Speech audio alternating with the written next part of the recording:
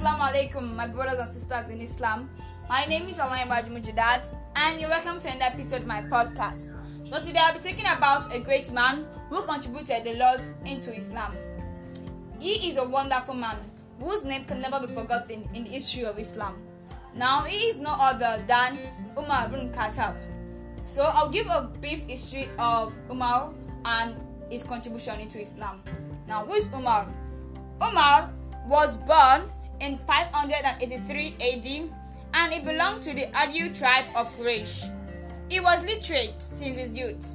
He learned wrestling, swordsmanship, and archery. He accepted Islam at the 6th year of Muhammad's calling, sallallahu alaihi wasallam. Now, firstly, Umar was displeased with the progress of Islam and he decided to kill the Prophet. So, on his way to kill the Prophet, he met a friend who asked him about his decision. He then told him that he was looking for the Prophet in order to kill him. His friend then told him that he should go to meet his sister who had already converted to Islam together with her husband.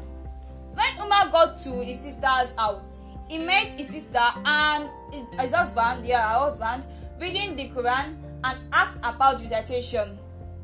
But the slate was hidden from him and he started to beat up his brother-in-law and slap his sister. This annoyed his sister so much that she said that they have accepted Islam and they did not care whatever he do to them. At this statement, Umar was shocked, so he tried to calm down and listen to what his sister had to say.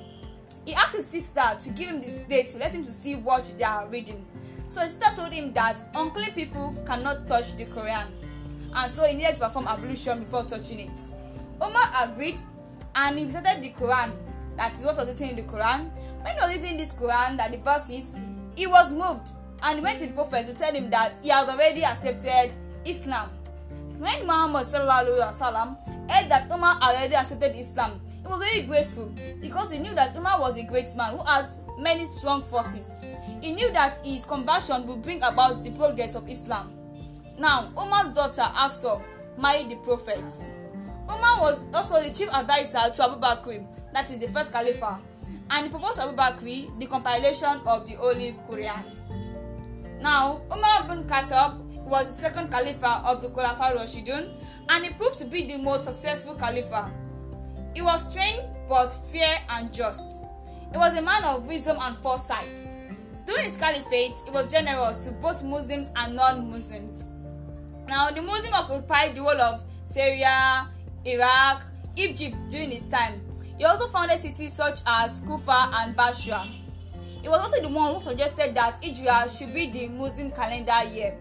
He also ruled the Islamic State from 13 AH to 23 AH. Now, Umar was nicknamed Al-Faruq because he used to differentiate between lies and truth. So that's just the brief history of Umar ibn Khattab. Now, I hope with this history, I hope you have been able to know that Umar was actually a great man who contributed a lot to Islam. As you can see in his history, initially was against Islam, but through Allah's convenience, like Allah interference into his life, he was able to change his ways and come into Islam.